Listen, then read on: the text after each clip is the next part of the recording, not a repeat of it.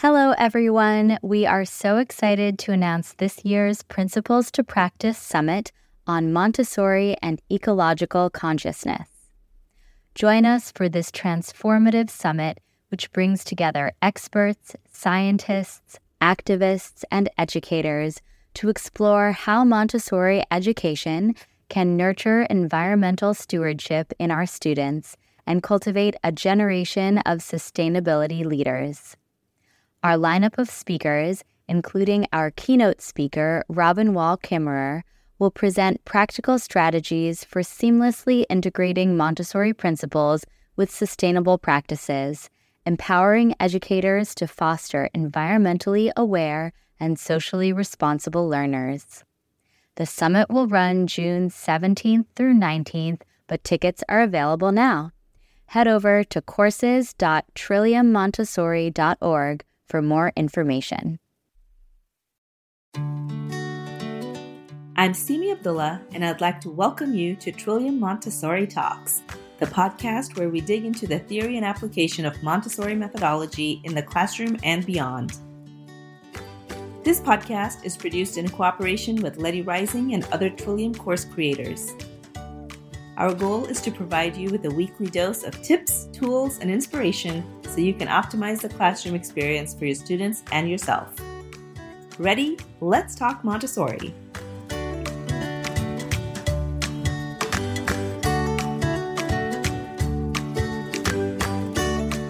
Hello, everyone. Welcome to Montessori Talks. Today, in this segment, we are going to be talking about what to do when your lesson falls flat. So, if you've been teaching in a classroom for any length of time at all, you will know that even the best laid plans sometimes yield cringeworthy results. In Montessori training, we see our teacher trainers modeling how to present all of these interesting lessons that are filled with new information that theoretically should ignite a flame of interest that inspires repetition in the children. Unlike repetition in the first plane of development, this doesn't really look like doing the exact same thing over and over again as the young ones take pleasure in doing. Repetition happens through using a variety of materials that demonstrate the same concept. Think about, for example, the large bead frame, the checkerboard, the bank game, the flat bead frame. All of these different materials lead back to mastery of long multiplication, right? Variety also looks like students creating lots and lots of different kinds of projects as follow-up work. Posters, booklets, timelines, dioramas. The opportunities for follow-up work are virtually endless. However, you will possibly, if not probably, come to a time early in your teaching career, or even maybe later in your teaching career, when your lesson falls flat. So what does it look like when a lesson falls flat? And what do we mean by that? So generally speaking, I think that we could say a lesson is falling flat if the students are inattentive and they're looking around, not paying any attention to what you're saying or what's going on. Also, if the students are sitting very still, but their eyes are kind of glazed over, and no one's responding to your questions or your prompts, it's almost like they're just sort of like in a vegetative state, not really engaged or responsive. Another thing to notice, if you're thinking about what kinds of things you can see if lessons are falling flat, are that the students are verbally expressing boredom, or they're expressing that they're not enjoying the lesson.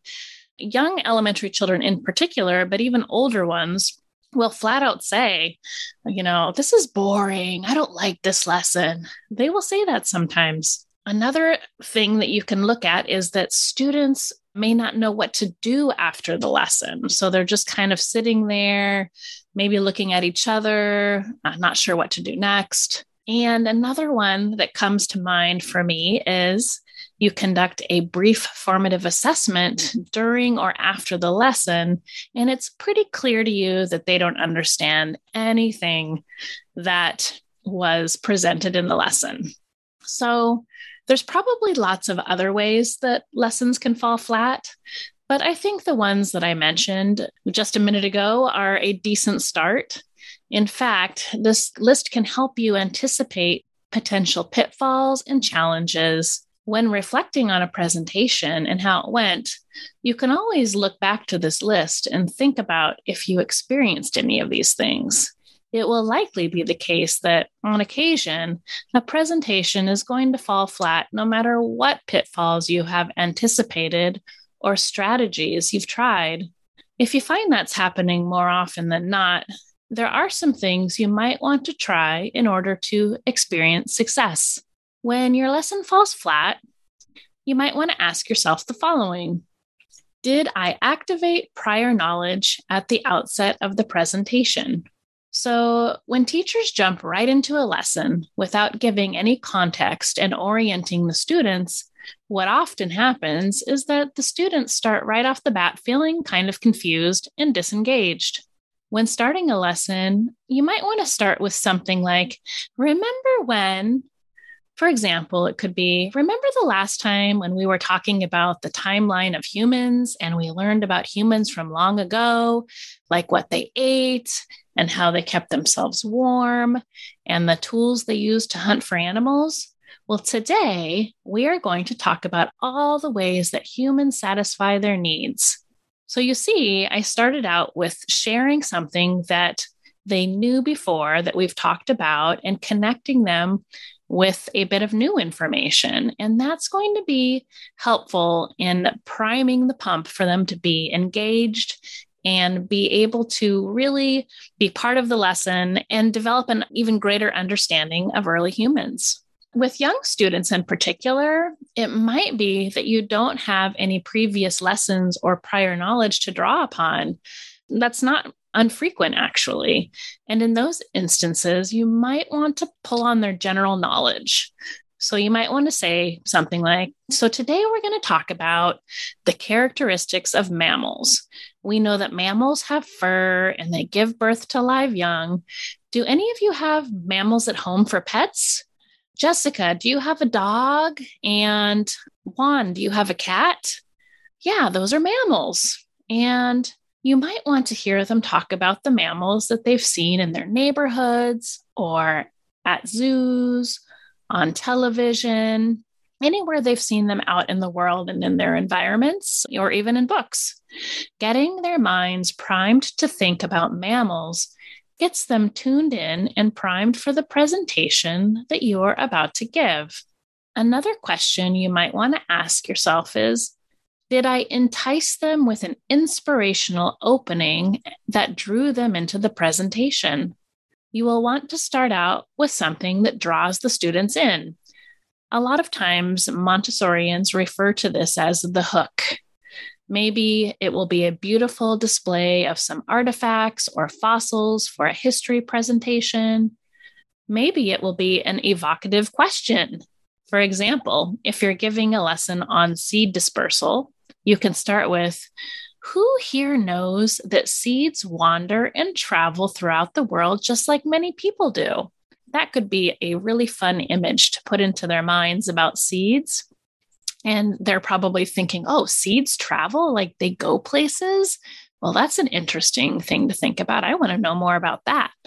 So there's lots of different kinds of things you can do to entice them, giving them a little bit of an opening. Did you know that plants eat food just like humans do? Or, that's for a very young elementary student, but you can think of lots of other examples.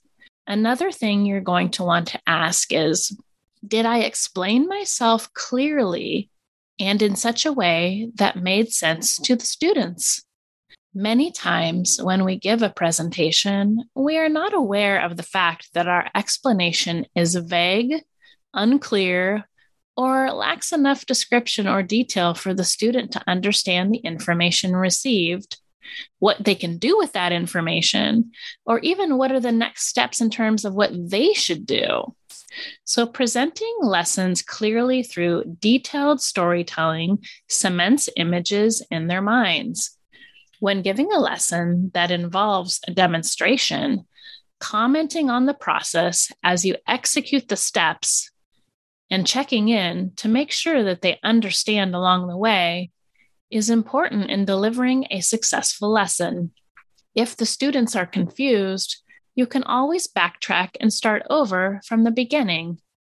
If they continue to be confused, you can always end the lesson and present it on another day.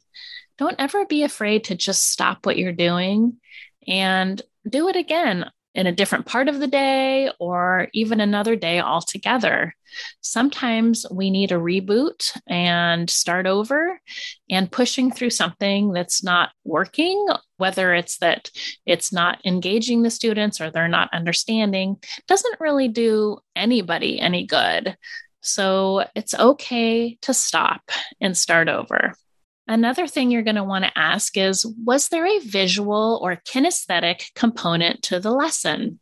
It goes without saying that in Montessori classrooms, we often have physical materials for students to manipulate and explore with their hands. However, many of our lessons are told in the form of a story. When this is the case, you will still want to have visuals such as charts or books with pictures or printed images that you print off of the internet. You can always put them in a sheet protector, a clear sheet protector to keep them safe and use them over and over again. Or maybe they just any random object for them to observe or hold. You want to activate as many of the senses as you are able to, and that's going to lead to greater chances of engagement. So think about when you're giving those history lessons or those biology lessons, what kinds of visual aids can you bring in? And are there any artifacts or specimens or things that they can hold or observe that they will be able to interact with within the lesson? That is going to make it an exciting and enriching experience, as opposed to you just telling a story without having any sort of visuals. And you can do that. You can always tell stories. If you are a great storyteller, you can evoke interesting images in their minds without the need for a visual aid. But you might also find that sometimes having a visual aid or something hands-on for the children to touch, particularly younger students or students new to the Montessori environment, it's going to be just one extra tool in your belt and an extra way to reach the children in your lesson. Another question you want to ask yourself is, did I lecture the students or tell them a story or engage in dialogue? So in a previous blog post I wrote for Trillium Montessori, I guess a couple of years ago, I wrote about the difference between a lecture and a story. It goes without saying that students are more attentive with stories than with lectures. And I wonder, why is that? I mean, what is the difference between a lecture and a story? Well, just sort of a quick synopsis is a story contains lots of descriptive words that create images in the child's mind. There's lots of adjectives, there are similes, metaphors. The way that we make language rich with style is going to be what you have in a story. And a lecture generally tends to be an imparting of information. Like, I am the person who has the information and I am filling the vessel, the child. And children can tell the difference between stories and lectures. And in fact, adults can tell the difference as well. In fact, research has shown that people retain information more readily when they get that information in the form of a story rather than a lecture, and that includes adults as well. So think about the information that you want to share with your students, and if you haven't already done so, think about how you can tell it in a story format. And it's going to be a lot more fun and interesting for them to listen to. You also want to ask yourself, was the lesson too easy or was it too hard? Sometimes, for myself anyway, in the past, a lesson falls flat or fell flat because it didn't hit the sweet spot of being a just perfect, just right lesson, kind of like Goldilocks and the Three Bears. There's the porridge that was too hot and the porridge that was too cold, and then the one that was just right. And we want to think of our lessons as trying to deliver just right lessons for our students as often as we can. If it's too easy, then the children will be bored or inattentive. And if it's too hard, they will also likely be bored, but it's mostly because they're not grasping the content. So they're just checking out and fading away. Sometimes the easiest thing to do is to ask at the beginning if any of the children in the group can share any information they know about the lesson you're about to present. If you have a child or two who clearly has acquired the knowledge or mastered the content, then you'll want to send them off and bring them back another time for a just right lesson for them.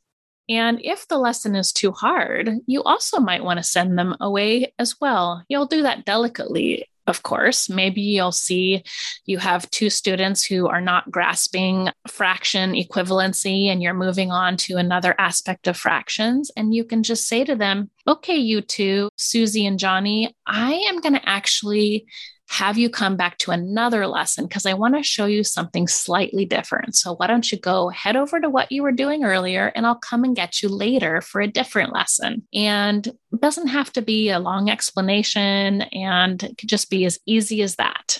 You also want to ask yourself, was the presentation too long? Remember, the Montessori approach tells us that children construct themselves. This means that the lessons we give are the initial keys that unlock the knowledge base for them. We are sowing seeds with our lessons, and then they are engaging in further practice and follow-up work, which is where a bulk of the learning occurs.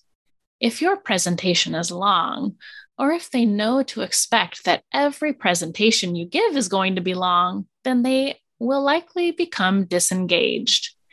Be sure to keep those lessons on the shorter side. Around 15 minutes or so is probably a good amount for most lessons, although you will have some lessons that need to be a little bit longer and some that need to be a little bit shorter. Even those longer lessons, though, let's say you're showing them, oftentimes like racks and tubes takes a long time with division or test tube division, however your training calls it.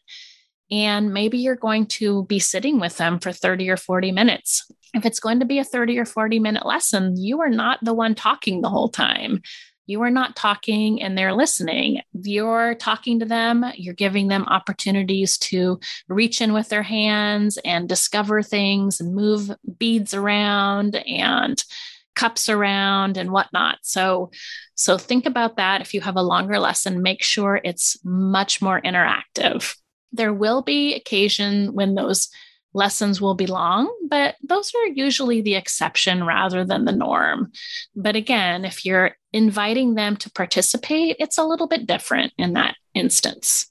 You also want to ask yourself, did I group the students properly?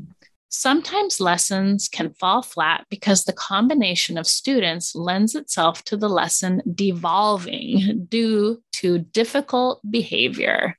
Being strategic about which children are in what presentations together will help ensure that the lesson stays on track without going off the rails due to silliness or strong personalities that are trying to talk over one another. These things can happen. So you want to make sure that you have children who come together that work well together. Some children are more like oil and water, and they just aren't going to mix super well. So you want to make sure that you take note of that because you don't want your lessons to become disruptive because of different social dynamics that are just not working very well when you can easily have a couple of small groups and be more strategic about who you're putting in what group so that the lesson can have greater chance of success. So what do you do when you're in the thick of it and your lesson isn't going well? So even though we just talked about lots of different things you can do, questions you can ask yourself if the lesson isn't going well, you still might find yourself in the thick of it and go, oh my goodness, I do not know what I'm going to do here. So you can try to capture their attention with some of the strategies I mentioned earlier. However, if after some valiant attempts you haven't made any progress, just be sure to, as I said earlier, stop the lesson. You don't have to keep trying to push forward when students are inattentive, disengaged, or disruptive. You can simply say something like, okay, I think we're going to stop here for now and continue this lesson on another day. You're welcome to return to your other work. It's as easy as that. And you don't even have to make a big fuss about it.